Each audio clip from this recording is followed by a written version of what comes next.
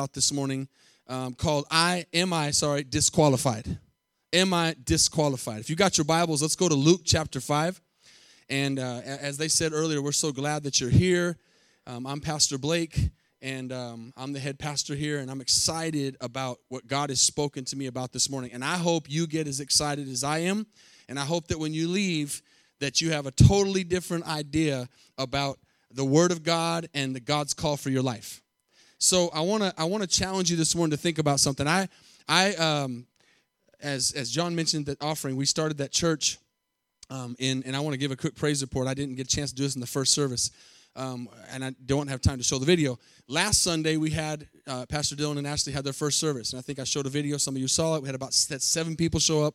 Today they had another service, and they had 20 people show up to the second service. Amen. So God is moving in Arusha, Tanzania. I'll show that video later, but our church in Carrollton's doing well as well, and we're growing. We're believing that this is the year of greater. Amen. Greater. Say that with me. Greater. Amen. Plethora if you're really educated.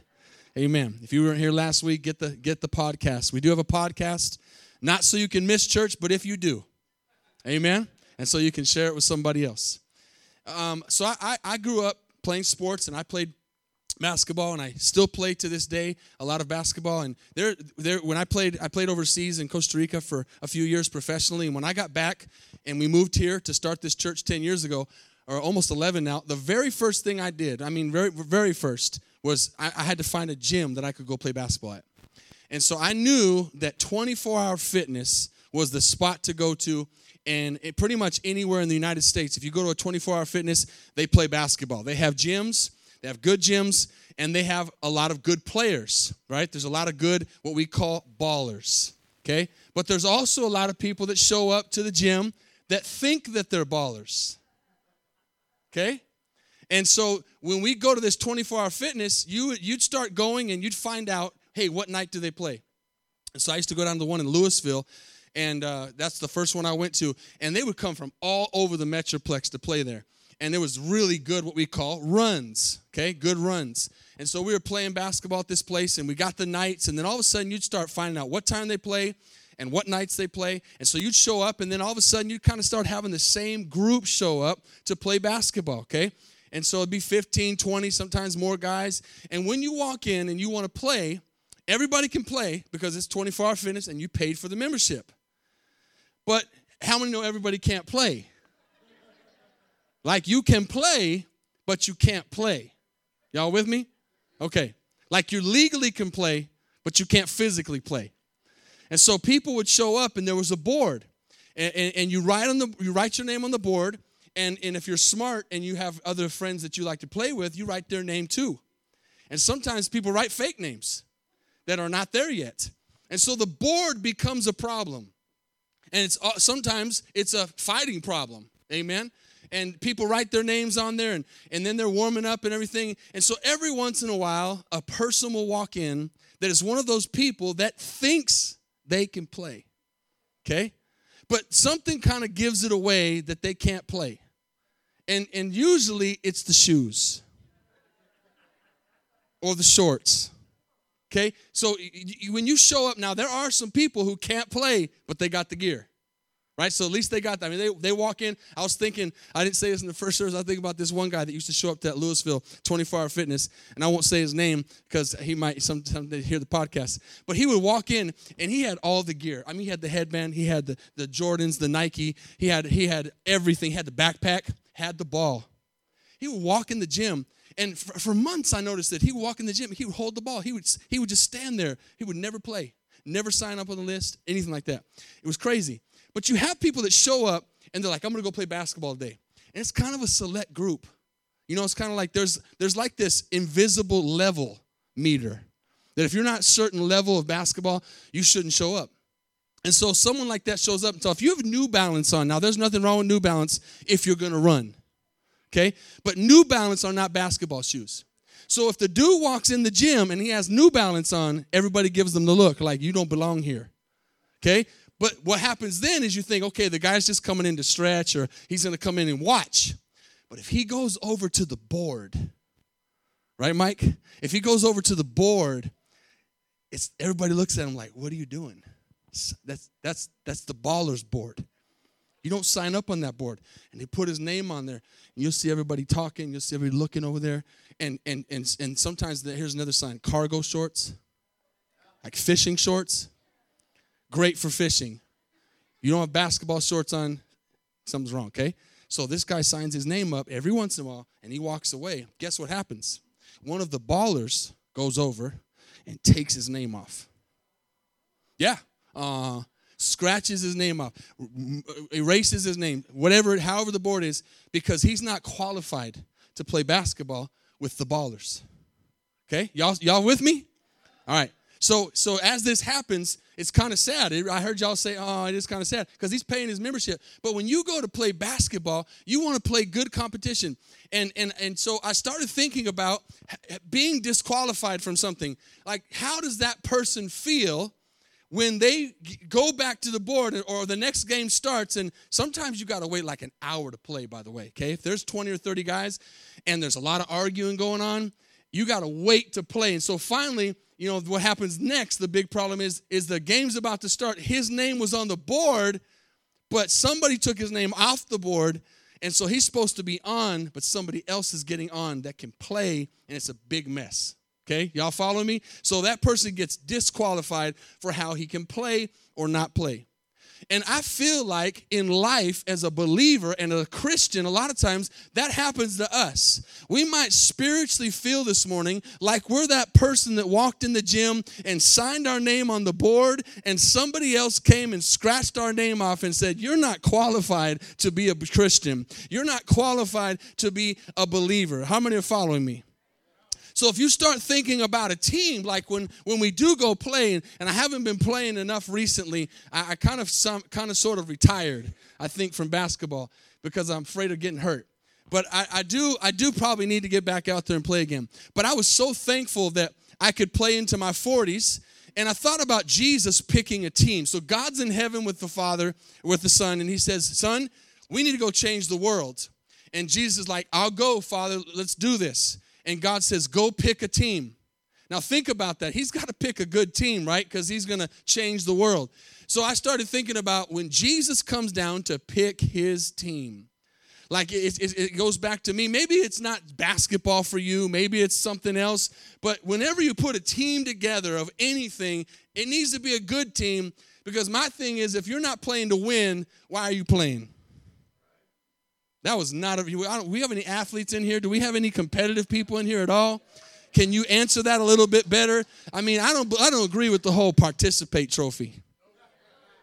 I mean, if you got to learn how to lose, and that's okay, but we play to win. Do I have any believers in here this morning that are playing to win? We're going to win this thing, amen? We're not just playing, we're playing to win. So when you're picking a team, you got to get the guys together and pick a good team. And I thought, man, how sad is it for that person? And maybe you're here. And teams are getting picked, right? And there's two captains. And first of all, you never get picked to be a captain, okay? But now you're lined up against the wall or against the fence or whatever, right? That awkward moment. And you might think, man, I know these guys know I don't know how to play. And so they start picking. And one gets picked, and another gets picked, and another gets picked. And maybe you're that person that there's down to 3 people, okay? 2 teams, 3 people. One gets picked, and the other gets picked, and you're the last one out of the whole group. And the other team goes, I'll take the last one, right? What a horrible feeling is that, right? That could be us in so many ways in our Christian walk. We are in here this morning, and we feel like we're against the fence, against the wall, waiting to get picked, and we're going, pick me, and no one's picking you because you're not good enough. You're not qualified to be a Christian. And I thought about some of these things. Here's the word disqualified. Disqualified is declaring somebody ineligible for an office, an activity, or a competition because of an offense or an infringement. Okay? So like when I go into the basketball gym, their offense to me is that they're wearing New Balances. And they're like, hey, I got next. And I'm like, no, you got never. You're not playing. Amen. And I know I look all nice up here and everything, but when I get on the basketball court, I don't cuss or anything, but I'm a different person. Amen.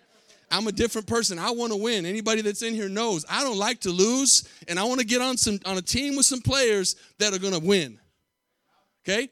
And so the offense is that you shouldn't be in the gym. You should be in a different sport.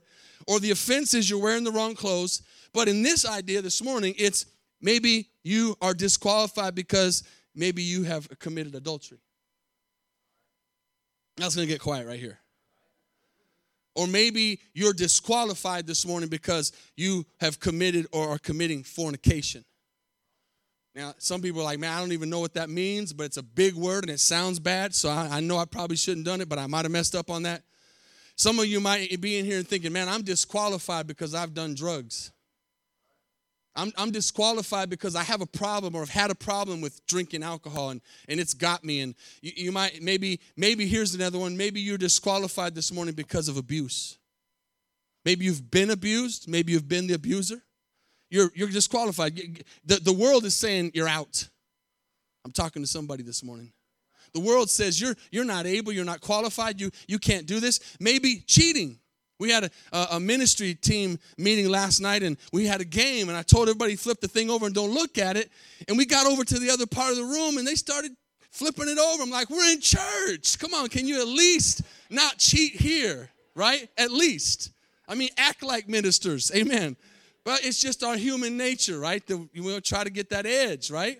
And win. So I was glad that they wanted to win. Just wasn't glad they were cheating. Amen. Lying. Amen. See, I'm throwing some things out here now, and I promise you're one of those. You might be like, hey, I just checked the box on every one of them. Wherever you're at, these things disqualify you. Are you here? They disqualify you. So I'm talking to someone maybe that thinks, man, I'm never going to be good enough for God to even love me, let alone God use me. Use me? Use me? I mean, we're in that line going, I'm the last one picked every time. As Paul said, I'm the chief of sinners. What hope do I have? But I want to show you something this morning that God gave me this week that I believe is going to excite you, and I believe it's going to help you understand this morning that, let's just say this right now. I just want to get this out. Say this with me. I am not disqualified. Amen. Just to get that out, because we're talking about the word, but I'm not disqualified. Like my name is going to be on the board. And my name is on the board. But you might think, no, it's not. Someone scratched it off. Okay, let's get back to the story here. We're going to be looking at Luke 5 here in a second. But I want to show you something so powerful. Jesus, I want us to go back 2,000 years in our minds. Okay, I want us to go back 2,000 years to the time of Jesus. Okay, and there wouldn't be a microphone or TVs, but let's go back there. Jesus is on the earth, and he's Jewish. Everybody know that? That's Christianity 101. He's Jewish. And the people he came to save first were the Jews, his people. He came first for the Jew, then the Greek, and the Gentile. Say, I'm a Gentile this morning. Just say that with me. I'm a Gentile. If you don't know what that is, go look it up later, but you are. Because if you're not Jewish, you're a Gentile. So we're Gentiles, but Jesus came for the Jews. So he comes to the earth. He does this thing. Now go back with me again. He does this thing where him and God are like, hey, we got to make a team, and we need an all-star team because if we're going to save the world, we need the best. So Jesus, don't mess up here. Go down and get the best. And so we know from the Bible he's going to pick a team. And so he comes down. Here's the interesting thing. Jesus was in a system that's very similar to our system today. When I say system, I mean system of religion. Okay, so he was in a time where you had to be good. And I'm going to show you how good you had to be. Like we understand we're supposed to be good, okay? We understand that. But one of the things that you really start to understand as you read the Word of God and get into it and dive into it is that we're not good. That we are disqualified. That we're not worthy, that we're really sinners at heart. Like I said, I know that sounded funny, but that baby Logan, she's a sinner. Now, she's going to go to heaven if she dies before the age of accountability, thank God, because she didn't know any better. But she was born in sin. And Grandma's like, no, she's not a sinner. She's sweet. She's a sinner, right? She's lost without Jesus. But we're all sinners. We're all in the same category. We're all messed up. And so Jesus comes into this system. and he's going to mess everything up. Let me tell you what the system was. This is going to blow you away to kind of make you feel a little better this morning. So the idea back in Jesus' time was to be a rabbi. Okay? Do you remember some of the stories that they would say rabbi to him? They would call him rabbi. And he was dealing always in the synagogue with situations and stuff. So in that time, the best job that you could possibly have was to be a rabbi. It was the most prestigious, most looked up to, most exalted job to be a rabbi because you were smart, because you were intelligent, because you had it together, and you had stature, and you had money, and you had all these things. Has anybody ever met a Jewish person that didn't have money, by the way? They got money, amen? They have it. They're God's people. And so they had this prestige, they had this money, but they had to get to that place of stature. So Jesus comes down, he starts to pick this team. Listen to this. In the time of his system, because how many remember at 12 years old, Jesus went into the synagogue? Okay? He went into the synagogue and began to teach. So at young ages, the boys would be raised up starting at 6 years old. Now watch this with me. Ages 6 to 10, and if you have any kids in these age groups, I want you to think about your kids being expected to do this, okay? At 6 to 10, they had to learn and memorize the entire first 5 books of the Bible, okay? The entire Genesis, Exodus, Leviticus, Numbers, and Deuteronomy. Some of y'all are saying, hey, I got Genesis 1:1 in the beginning. Amen. And the end of Revelation is amen. Right? All the rest in between, I'm still learning. They had to learn all 5 books. And they had to learn it so good that by the time they got up to 9 and 10 and they had to pass into the next level, the rabbi would call them at class. He would say, Pastor Kirk, come up here. Of course, he wasn't pastor at that time, right? Trying to be a rabbi. He said, I want you to recite Leviticus 15. No, he'd say Leviticus 15:23. And Kirk would have to recite back Leviticus 15:22 and 15:24. The 2 verses around the verse, he said. You know how many verses are in the Genesis, Exodus, Leviticus, Numbers, Deuteronomy? Right? Leviticus alone will give you a brain freeze, right? Leviticus alone, all the words. And they had to say that verse. And so if they did not pass these tests, they don't go on to the next level. And they become a second-hand citizen. Now they get to the next level, ages 10 to 14, okay? At 10 to 14, this is now they had to have passed 6 to 10. They had to have learned the entire first 5 books of the Bible, memorized. Now they have to learn what we know today, didn't know it then, as the Old Testament, the entire Old Testament. Some of you are like, I got Psalms 23, right? The Lord is my shepherd. I shall not want. Like, we're happy we got 1 verse memorized, right? These guys, to be accepted and to be qualified, had to learn the whole Old Testament. Anybody got a headache? It's like when I drive through a university, I get a headache. Like all that thinking that's going on in there. It's like I just get a headache when I get around UNT, right? There's so much thinking going on. So now, after they've learned the whole first 5 of the books, now the whole Bible, now if they're elite, they pass into the 3rd level, becoming a rabbi, ages 14 plus. Now you can imagine that group might start with 60, I'm just throwing out a number. And then we get to 10, those kids that played together and were in school together, now probably half of them are off doing something else, which I'll get into in a second, and the other half are still in school. And they're like, we're going to make it. I want to be a rabbi. I want to be prestigious. I want to be looked up to. I want to have this status in my life. So now 14 plus, these kids are smart. How many know you're really smart? Can you imagine your kid is 12 years old memorizing the Pledge of Allegiance?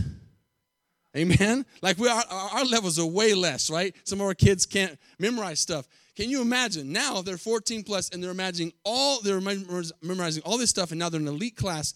And now they have to start taking everything they've learned and they have to answer a question with a question. Does that sound familiar?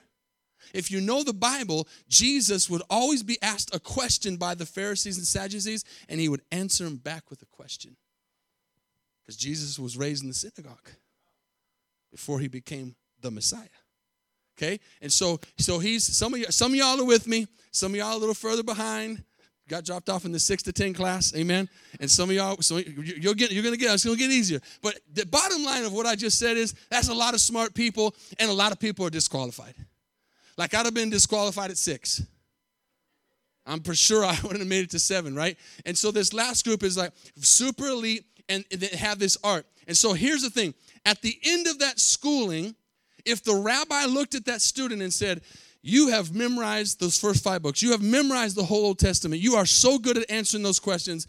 I see potential in you. I see that you could be a rabbi. You have gotten this far. He would say these words, these 3 words. He would say, and see if this sounds familiar. He would say, come, follow me. Does that sound familiar? The rabbi would say that to the younger kid who wants to be a rabbi. He'd say, come, follow me. Now, that would be awesome, right? That would be awesome to be in that place and hear those words.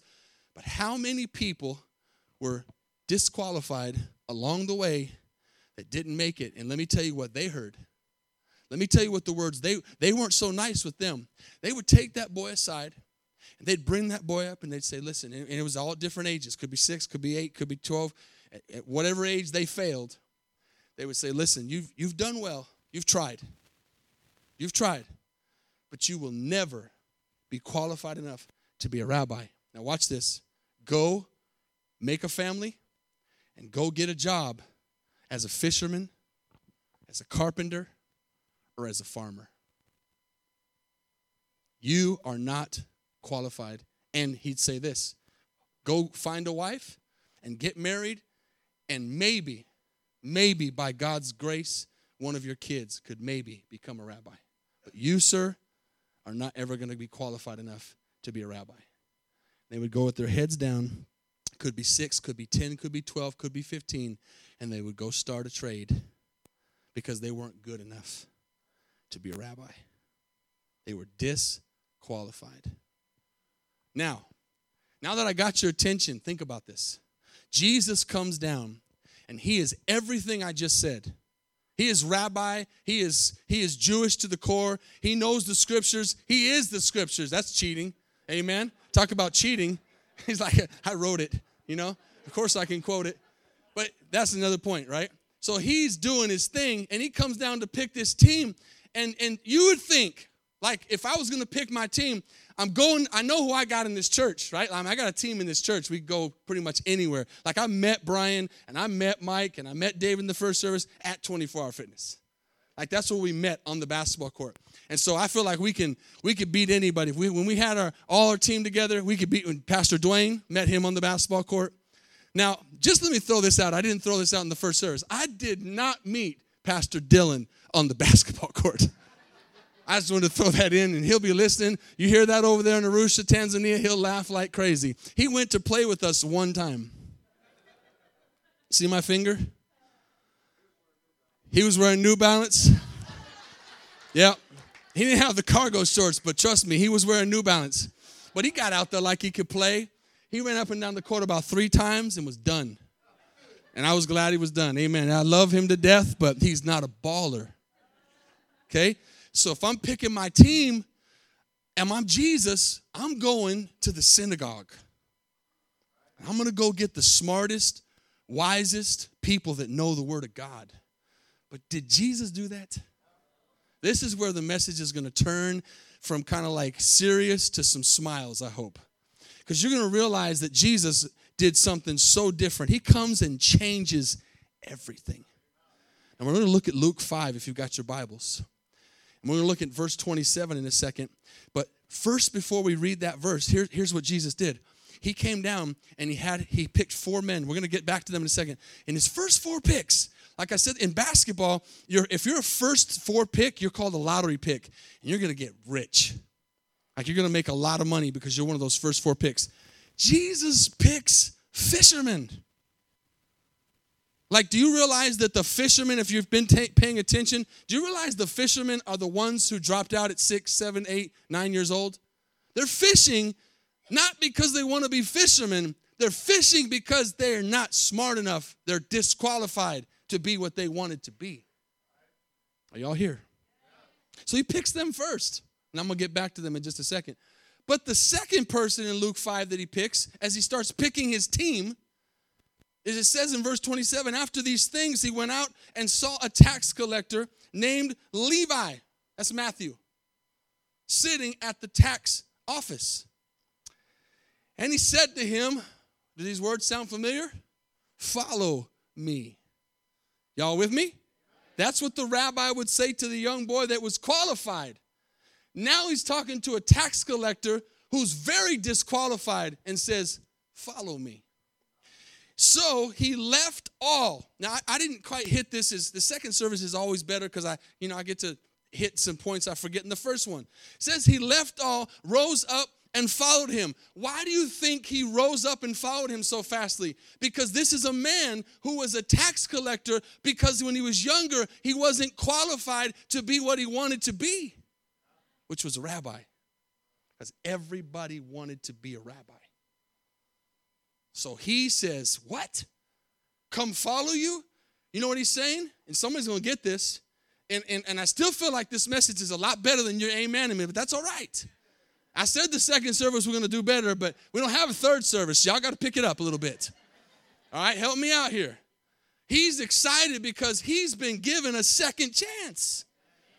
They told him when he was younger, you're disqualified. You're not smart enough. Go be a tax collector. Go be a fisherman.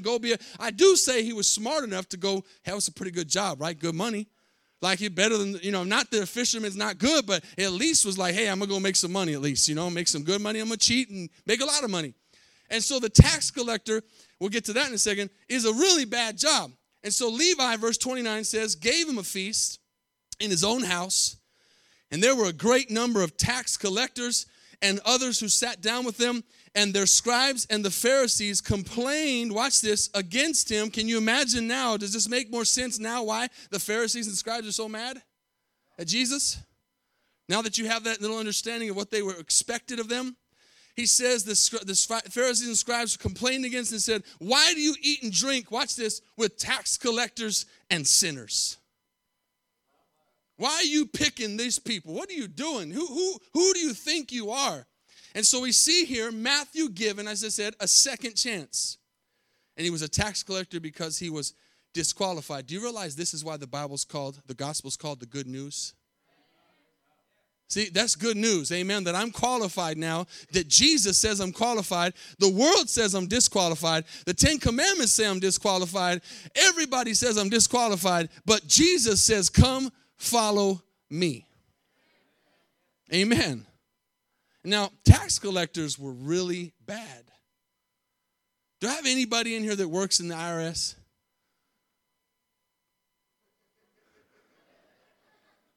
So it's fair to say we don't like the IRS, right? I just want to make sure we didn't have anybody that worked for them because you got to get on their good side. Amen. I could definitely talk to you if you do. Amen. So IRS, man, it's like a cuss word, right? Taxes. So the feeling we have towards the IRS, multiply that by a whole lot. At Jesus' time to be a tax collector. Tax collectors were so bad. Now listen, if you get this, please get this right here. Tax collectors were so bad because some of you are like, man, you don't know my past. You don't know the things I've done. You don't know the places I've gone. You don't know the things I've seen. And so we have this mental attitude of, man, I'm just too bad. I'm not good enough. And all these things that the devil tells us. I want you to realize that tax collectors were the max. You know how I know? They had their own category. They were so bad. If you look back at verse 30 again, it says that verse says there's tax collectors and sinners. So the murderer over here, the drug dealer over here is like, at least I'm not a tax collector. I mean, I'm not in that category. I'm not. Do you realize tax collectors and sinners? Right? Totally different category. God calls him. Now I want to look at Luke 5 and I want to focus on a few verses here. They're so amazing and so powerful. I want to focus on Simon Peter. Okay, I want to look at Simon Peter's life. We're going back to the fisherman. He was the number 1 draft pick. Okay? Now in any sport, and even in anything in the world, when you're the first pick, that's good, right? Like when I was saying this in the first, I was still excited that when I do play, if we go play somewhere, I still get picked in my 40s. And I get picked sometimes. There's been times I've been picked first. I mean, that's very exciting for me. Like there's a bunch of 20, 25-year-olds on the court. I've been picked first before, and I didn't pay them. Amen? And so when you get picked, you feel good. But when you're the first pick out of all the people, Simon Peter was Jesus' first pick. But then we start, okay, Simon Peter must have had it together. He must have been really what? Really qualified. He must have been really qualified. Let's look at what John 18 says. Sorry, Luke 5. I got ahead of myself. Luke 5. Chris is going crazy back. Luke 5, verse 9. It says, for he and all who were with him were astonished at the catch. They're out fishing. Jesus tells them to fish some more. And let me just say this real quick. So we've seen that first verse there. They're out fishing. It's really bad when you're bad and you're bad at what you do that's bad. Like Peter is like, okay, I'm not good enough to be a rabbi. We don't know what age. He goes, I'm going to go be a fisherman. He's not even a good fisherman. He's not even catching anything. Jesus goes out there like, hey, did y'all catch anything? No, we've been out here all night. You know, big loser sign, right? Right? He says, throw the net in again. And so he throws the net. See, this is where hopefully at least inside your spirit you're excited, because when you connect with Jesus and Jesus picks you to be on his team, amazing things happen. Supernatural things happen. Miracles happen. Signs and wonders happen. Things that you can't do on your own happen when you let Jesus pick you and you say, yes, I'll follow you. Amen? So Peter's like, wow, this is amazing. As we go back to the verse here, and it says, they were astonished at the catch what they had taken, and so were James and John, the sons of Zebedee, who were partners with Simon. So they were all bad fishermen. And Jesus said to Simon, don't be afraid. Watch this. From now on, you're going to catch men. You used to be a fisherman. Now you're going to be a fisher of men. I'm changing your vocation because I believe in you. And they told you were disqualified, but I'm qualifying you because I'm God and I wrote the book. And I can do that. Amen. So he picks him. And so now Peter's like, yeah, they're having a party. They're saying, we were the first 3 picks, man. We got it going on. They probably got excited. Let's see what Peter does next. Let's go over to John chapter 18, verse 10 and 11. It says, so this is the story where Jesus is about to go be taken in. He's been in the garden and he's been praying, and his disciples what were his disciples doing? Can somebody shout out to me what his disciples? I want to see if anybody knows the Bible. What were his disciples doing while he was praying? Sleeping. So I'm thinking, man, God, Jesus, you did bad, man. You picked bad, right? You picked bad. God's going, what are you doing, son? You know, what's the deal? You pick these guys that can't even pray when you're about to go get taken in. So they come and get him. They come to get Jesus. And the Bible says here that Peter drew out a sword and struck the high priest's servant, cut off his right ear. The servant's name was Malchus. Now, why does Peter have a knife? Why does he have a sword? You know, we would say today Peter was packing. You know, he's supposed to be peaceful, and he's packing. This is Jesus' number 1 pick. And this isn't before he picked him, this is now after. And so he whips the sword out, and listen, it says he cut off his right ear. He wasn't like, oh. He was trying to cut his head off. He was trying to kill the guy. So he wasn't even good at killing somebody. I mean, it just gets worse, right? If you really think about it, this dude is a failure in every way. Yet he's somehow qualified by Jesus. Okay, now I think like you're getting it. He's really disqualified in everything he does. But God says, I qualify you. I call you. So Jesus said to Peter, verse 11, put your sword in the sheath. Shouldn't I drink the cup which my Father has given me?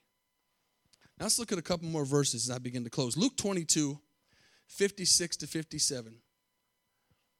Peter's already messed up so many times. Like, remember the time when he was walking on the water? And he jumped out the boat and walked and then fell? And so he didn't even walk on water good. Amen? But I've always said he jumped out the boat. He probably looked back the other day. None of y'all jumped out here, right? So at least he tried. But you just see failure after failure after failure, and sometimes it's zeal, and sometimes it's being in the wrong place at the wrong time, but he just keeps messing up. So now he sees, now Jesus has been taken, he's cut the dude's ear off, and he's been taken, he's following him, and he goes over to where his fire is, and he's listening to what they're going to do to Jesus. And a certain servant girl, seeing him as he sat by the fire, looks at him intently and says, this man was also with him. We're going to freeze right there. This man was also with him. This was the opportunity for Peter to really earn his qualification. Right? This was the moment where Peter could be like, yes, I was. A boldness could have came upon him and he could have said, listen, let me tell you a little bit about Jesus. Let me tell you a little bit about this man. Yes, you asked me if I've been with him. Yes, I've been with him. Matter of fact, I just cut a dude's ear off for him. Let me tell you a little bit about Jesus. Me and my boys were fishing. We were fishing one day, and he said, hey, come and follow me. And we're like, hey, we're sorry. We're horrible fishermen, so we're going to come follow this guy. We ain't got nothing to lose. So they go. I'm just paraphrasing the story, okay? So he said, this is what Simon Peter would tell us, right, if he was on the stage today. And so he says, I went with this guy, and we started walking around, and listen, man, we went to this crowd of people where he was preaching, and everybody was hungry, and somebody busted out a Lunchable, and everybody ate. I don't know, I'm telling you, I don't know how it happened. He busted out a Lunchable, and all of a sudden, everybody's eating to the full. I don't know how it happened. This is the kind of stuff Jesus would do. So we're like, dude, we're eating free. I mean, we're living good. Let's keep following this guy. So we're going along. He's healing people. He's telling people to get up off their mats, and they're walking. He's spitting in dudes' eyes, and they're seeing. I mean, we're like, we've never seen a rabbi like this before. I mean, this guy is on fire. So we keep following him, and we don't really feel adequate to follow him, but what can we do? This dude has got it going on. And then we have this friend called Lazarus. And this dude, Lazarus, he dies. And we're with Jesus preaching, and if we're being honest, he would say, we weren't doing anything. Jesus was doing everything, right? I mean, if he would just really get in his head, right? And so he was preaching and ministering, and we were just there. And they said, Lazarus is dead. And so Jesus, instead of going and seeing his friend, he says, no, I'm not going to go. I'm going to wait. And so the dude dies, and then he dies for 4 days. And Jesus is like, now I think I'm going to go heal this guy. So he goes over and says, Lazarus, come out. And he comes out the grave, and the dude stunk really bad. I mean, this is the kind of Jesus that I serve. And so he would tell this story. Are you following me? He had a moment right there where he could have said, you know what? Jesus has been believing in me for a long time. It's time I start acting like a qualified man of God. Yes, I know Jesus. Yes, I believe. Yes. But what did he do? Look at the next verse. But he denied him, saying, woman, now she wasn't even a woman, it's a little girl, maybe 12, I do not know him. Loser, right? In the world's eyes, absolutely disqualified. Not worthy to follow. Not, he doesn't deserve to, he's just failed and failed and failed. But watch this. Let's watch how this story begins to end. Let's go to Mark 16. Jesus dies. Right before we read this verse, Jesus dies. And what does Peter do? Does Peter take the opportunity now? It's opportunity after opportunity. Hey, guys, he said he was going to die. What does Peter do? Goes back to fishing, which he's not even good at. He's like, man, he's gone. So he goes back to fishing. Jesus dies. And what does Jesus do? What changed the world? Jesus rose from the dead. He didn't stay in the tomb. And so some women went and checked out the tomb. And it says, entering the tomb, they saw a young man clothed in a long white robe sitting on the right side. That was an angel. And they were alarmed. Watch this. But he said to them, do not be alarmed, because who you seek, Jesus of Nazareth, who was crucified. Thank God for the was. Can you say amen? He is risen. He is not here. See the place where they laid him. Now watch this. If you don't get anything else out of this message, get this. major failure, major loser, disqualified time and time again. Watch what God does with Peter. Go tell his disciples and Peter. And Peter. See, he's putting an emphasis on that man that denied him 3 times. And he says, I got to make sure. See, you don't understand. I've changed the game. And Peter. Make sure Peter, for sure, make sure Peter comes and make sure he sees me, because everybody's calling him disqualified. But he's still qualified for me. His name is still on the board. You're not wiping it off. He's not wiping it off. Nobody's wiping it off. If I put his name there, the Bible says the gifts of God are irrevocable. If I put his name there, then it's staying there. Come on, somebody, get this. If God called you, he called you. If he loves you, he loves you. If he uses you, he's going to use you. If he set you apart, he's going to set you apart. Amen. Go tell his disciples and Peter that he is going before you into Galilee, and there he will see you as he said to you. What a word. Y'all see the difference between what the rabbis would expect from those young boys and what Jesus was looking for? What was Jesus looking for? Talent? Age? You know, most of them were really young. Was he looking for people who had money? What was he looking for? What's the characteristic of what he was looking for? He was looking for sinners, but even more than sinners, he was looking for somebody who would be willing to follow him and take his qualification and say, listen, if God says it, I believe it. Because he wrote the book. He has the authority. The last phrase I want to leave you with, I want you to look at the screen and look at this, because this is the key. This is the key. Go home with and Peter, and go home with this. Because Jesus calls you not because you're qualified. He calls you and then qualifies you. None of us are qualified. None of us are qualified. None of us line up. On our best day, those rabbi kids on their best day, after they had just gone through the whole Old Testament and had answered back every question, they still, the Bible says, fell short. Their righteousness was still filthy rags. Filthy rags. Are y'all seeing this morning that the world disqualifies us, our mind disqualifies us, sometimes our family and our friends disqualifies us, but you are not disqualified? Because if he could use Peter, and he could use a tax collector who was beyond sinner, if he could use Paul, who said, I'm the chief of all sinners, he can use you. He can use you, amen? He can use you. Say this with me, I am qualified. Because Ephesians 2:8-9 tells us this, for by grace you have been saved. What saved Peter? What saved James? What saved John? What saves you? What saves me is faith. Faith.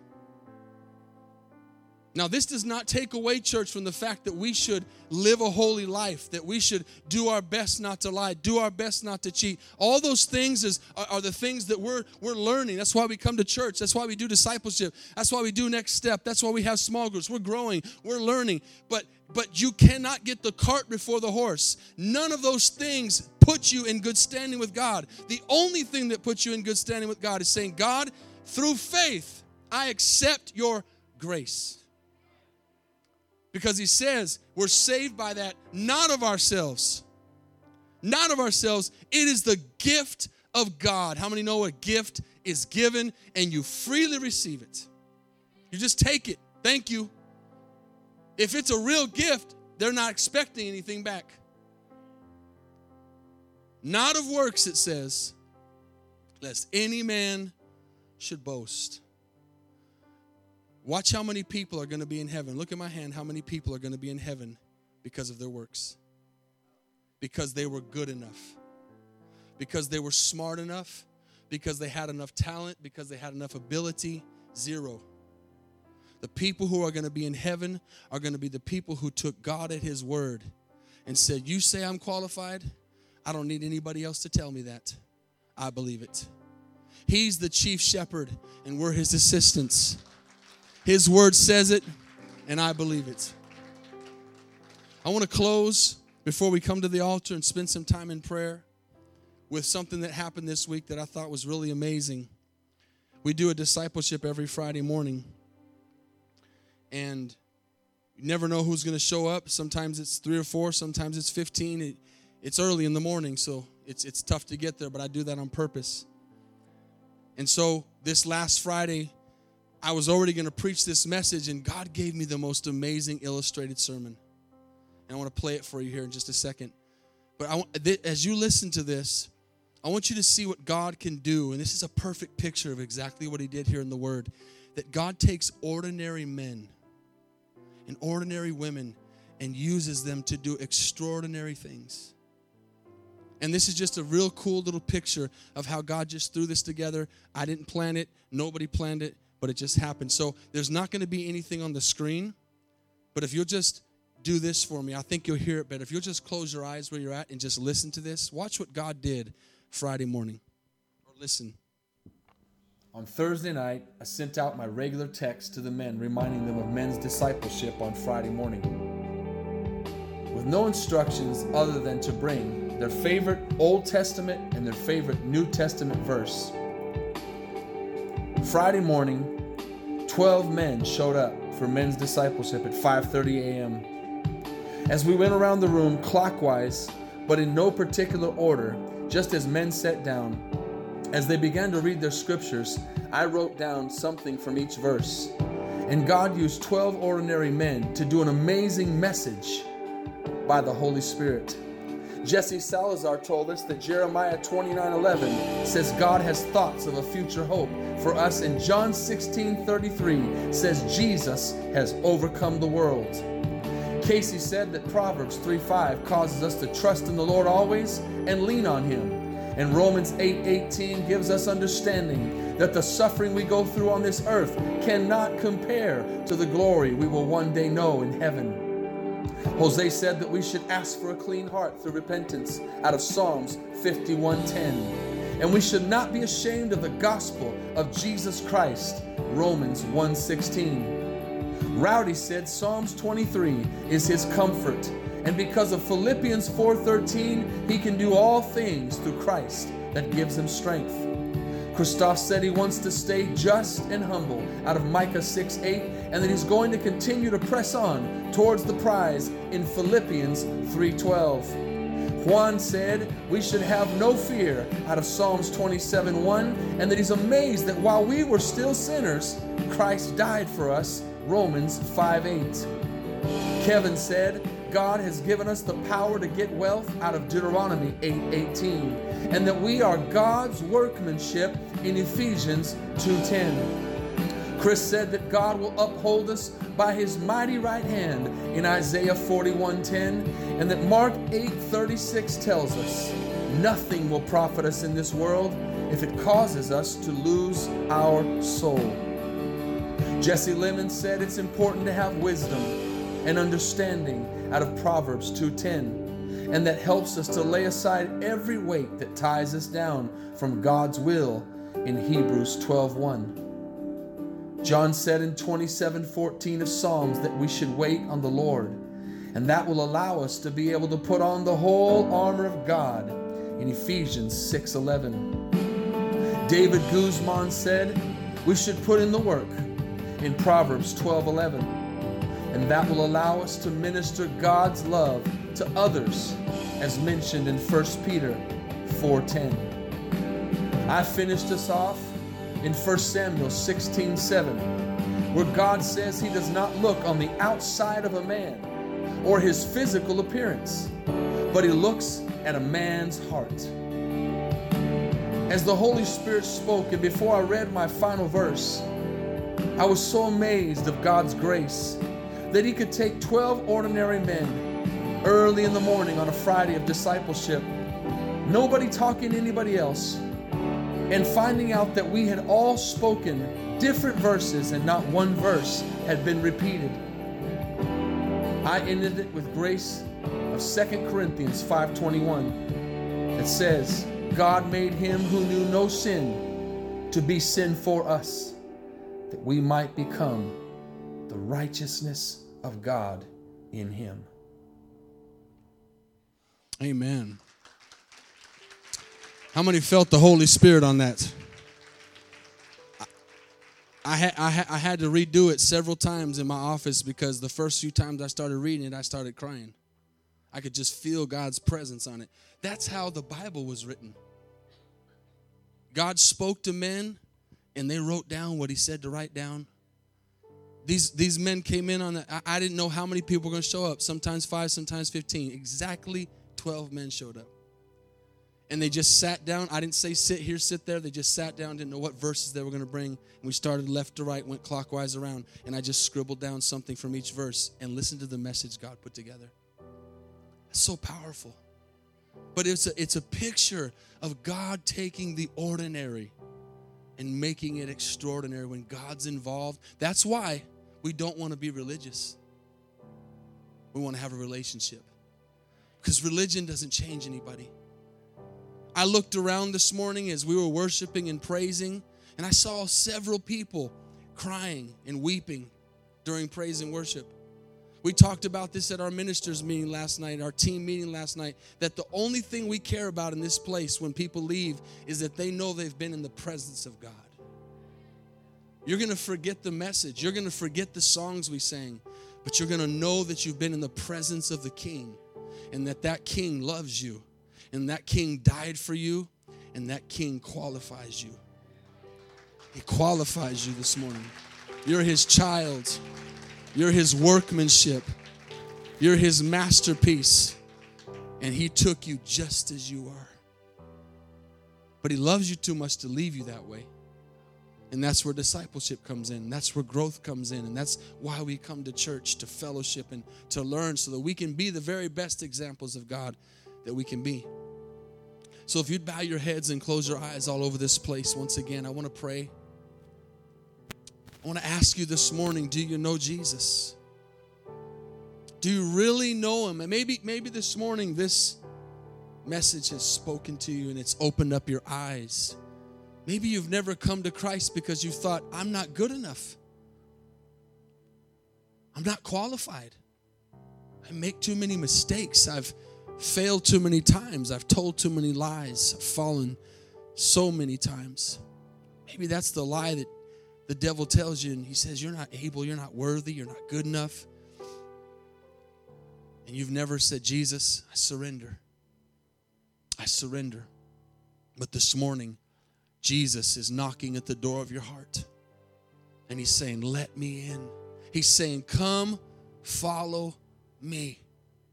And the crazy thing is, he's not asking you to recite scripture.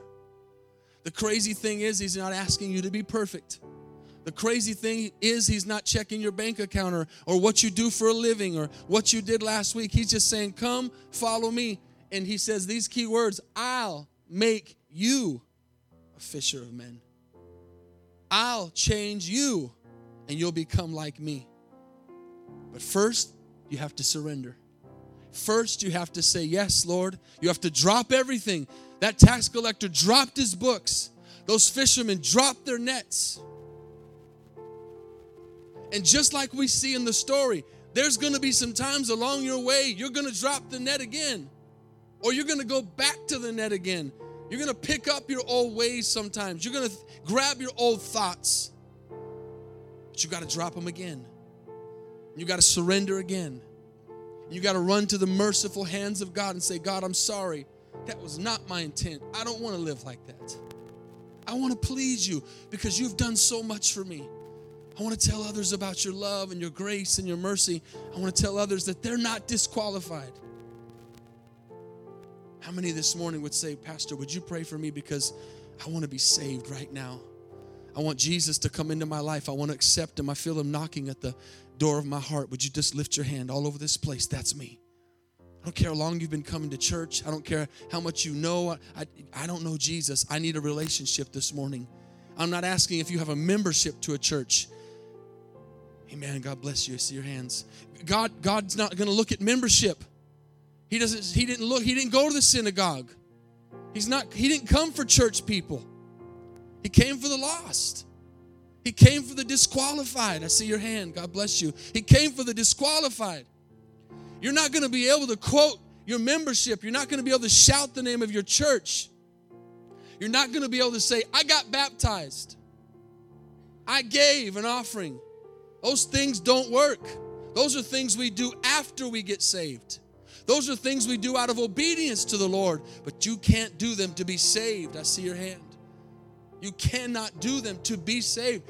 I see your hand. And that happens a lot. We live in a religious generation that thinks if I check the box, if I show up, I did it right. But God is looking for more. He's looking for you to believe on what he did for you. Religion says, come up to me. Religion says, climb the ladder. Try to be good enough, and maybe I'll let you in. But God said, no, I'm coming down where you're at. I'm coming down from my glory. I'm humbling myself, and I'm coming down to your level, and I'm going to bring you up with me. And this morning, he's saying, come, follow me. I believe some hands were raised this morning of some people who maybe have some knowledge. You might be able to quote a few verses. You might have been raised in church. Let me tell you something. There is a generation of people out there who were raised in church and they checked the box, but they don't know Jesus. They never had a relationship with Jesus. They never understood that they'll never be good enough, but God still qualifies us because by his blood, he shed on the cross for our sins. He forgives us. If we confess our sins, he's faithful and just to forgive us of all of our sins. And listen to this, cleanse us from all our unrighteousness. I feel the presence of the Lord here. The Holy Spirit is here. He's working. He's working. This is serious business. This is what God came for. He came so that we would get a revelation of who he is, so that we can tell others who he is. You can't tell others who he is if you don't know who he is. Jesus wants to change your life today. Jesus did not go into the synagogue and call any of those guys. It doesn't mean, listen to this, it doesn't mean they didn't follow him, because he did have followers from the synagogue. The Bible says people left the synagogue and followed him. The Bible says that those people did get saved, but he did not go grab them to change the world. He went for the outcasts. He went for the rejected. He went for the hurting. He went for the lost. Why? So we could relate and say, if God can use them, God can use me. As we stand this morning in reverence to the Lord, just stay in this spirit, because I'm telling you, God's working on some hearts. God's working on some hearts. I saw several hands go up. I want to ask you to do one more thing. In that story, she said, you were with him. And he had that moment to say, yes, I was. And yes, I am. I'm a follower of Jesus Christ. I'm not ashamed of the gospel. But he didn't. He denied him. I don't know who you're talking about. I don't know who he is. Bible says that if you will confess Christ before men, he'll confess you before his Father. He'll say, he's with me. She's with me. Like when you're going into an important place and nobody can get in unless they're on the list. Maybe you've been to a place like that and you get rejected because you're not on the list. But someone important comes along that you know and they say, hey, he's with me. That's how we're going to get into heaven. Nothing we've done, but we're going to be with Jesus. And when I get there, I'm going to say, Jesus, I'm with Jesus. Why are you here? Because of Jesus. He's my salvation. But the Bible says if you deny him before men, he'll deny you before the Father that is in heaven. So we must make a public confession of our faith. If you've already made that this morning in your life, and you're a believer here, keep making it every day.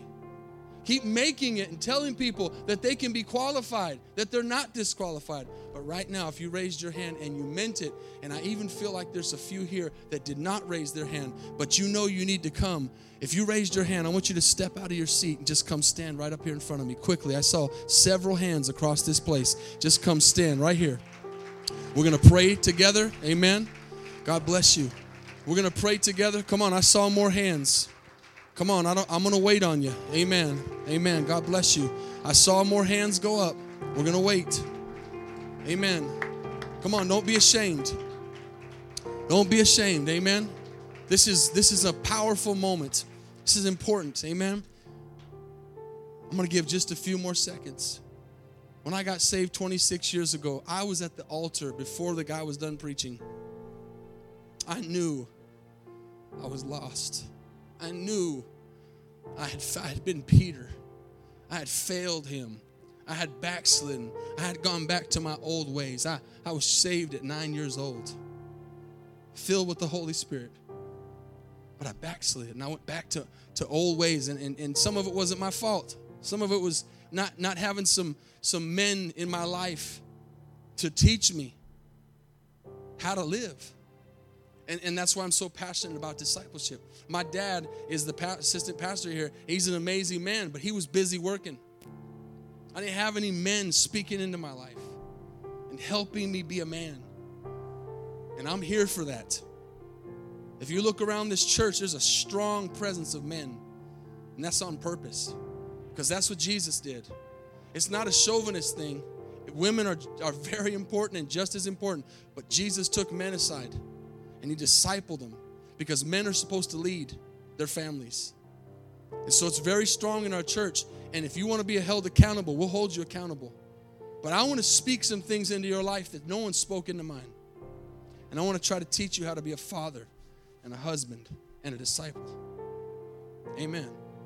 So I'm here and you're here, and I'm doing what Paul said, follow me as I follow Christ. So if you're here this morning, listen, tomorrow's not promised. I know there's some food over there. I know it smells good, and it's going to be there. It's not going nowhere. But tomorrow's not promised. Today's the day of salvation. If you're not sure this morning, come stand here and say a prayer. Religion kills. If I'm depending at all on my goodness, I'm lost. Jesus will say, depart from me, I never knew you. Because if we try to live by the law, the Bible says we have to live by every dot and every crossed T. And we can't do it. So we do that, we live like that because we're thankful and we're trying to follow the Lord, but we don't do it to get saved. We're sinners saved by grace. I want everybody in this place to say this prayer with me this morning. If you bow your heads and close your eyes, and God's going to do something, say, Lord Jesus, I come before you this morning, understanding through your word that I am a sinner and I'm disqualified. And in the world's eyes, I'm lost and I'm hopeless. I'm dry bones. But Jesus, I just read in your word that you love people and you love us right where we're at. Jesus, I believe in your word. I believe you came down from heaven and you picked a team that was disqualified by the world. But because of your blood, because of your resurrection and your power, you qualified them. Jesus, this morning, I believe you're the Son of God. I believe you died on the cross for my sins. And I believe you rose from the tomb and defeated death and hell and the grave. Jesus, I will follow you from this day forward. I surrender my life to you. come into my life, take over my life, and write my name in the Lamb's Book of Life. In Jesus' name. And from this day forward, I'm going to serve you. I'm going to do my very best to live up to the qualification that you have given me today, that you've given me freely. Amen. Amen. Let's give the Lord a big praise this morning. Amen. Come on, church. Some decisions have been made this morning. Hallelujah. As they stay here for just a moment, let's find a place at the altar. My question as you come this morning is, what have you not surrendered? What have you not surrendered? Don't wait for someone else. Just come and say, Lord, you probably already know what it is. Here's an area of my life I have not surrendered to. Here's an area of my life I have not laid down. Or maybe you don't know, but you say, God, show me. Show me what is not totally surrendered to you this morning. Let's take a few minutes and let's let this message marinate in our spirits. Let this message do something in us so that we leave different than when we came in. As we sing this song this morning, just talk to God. Talk to Him in your own words.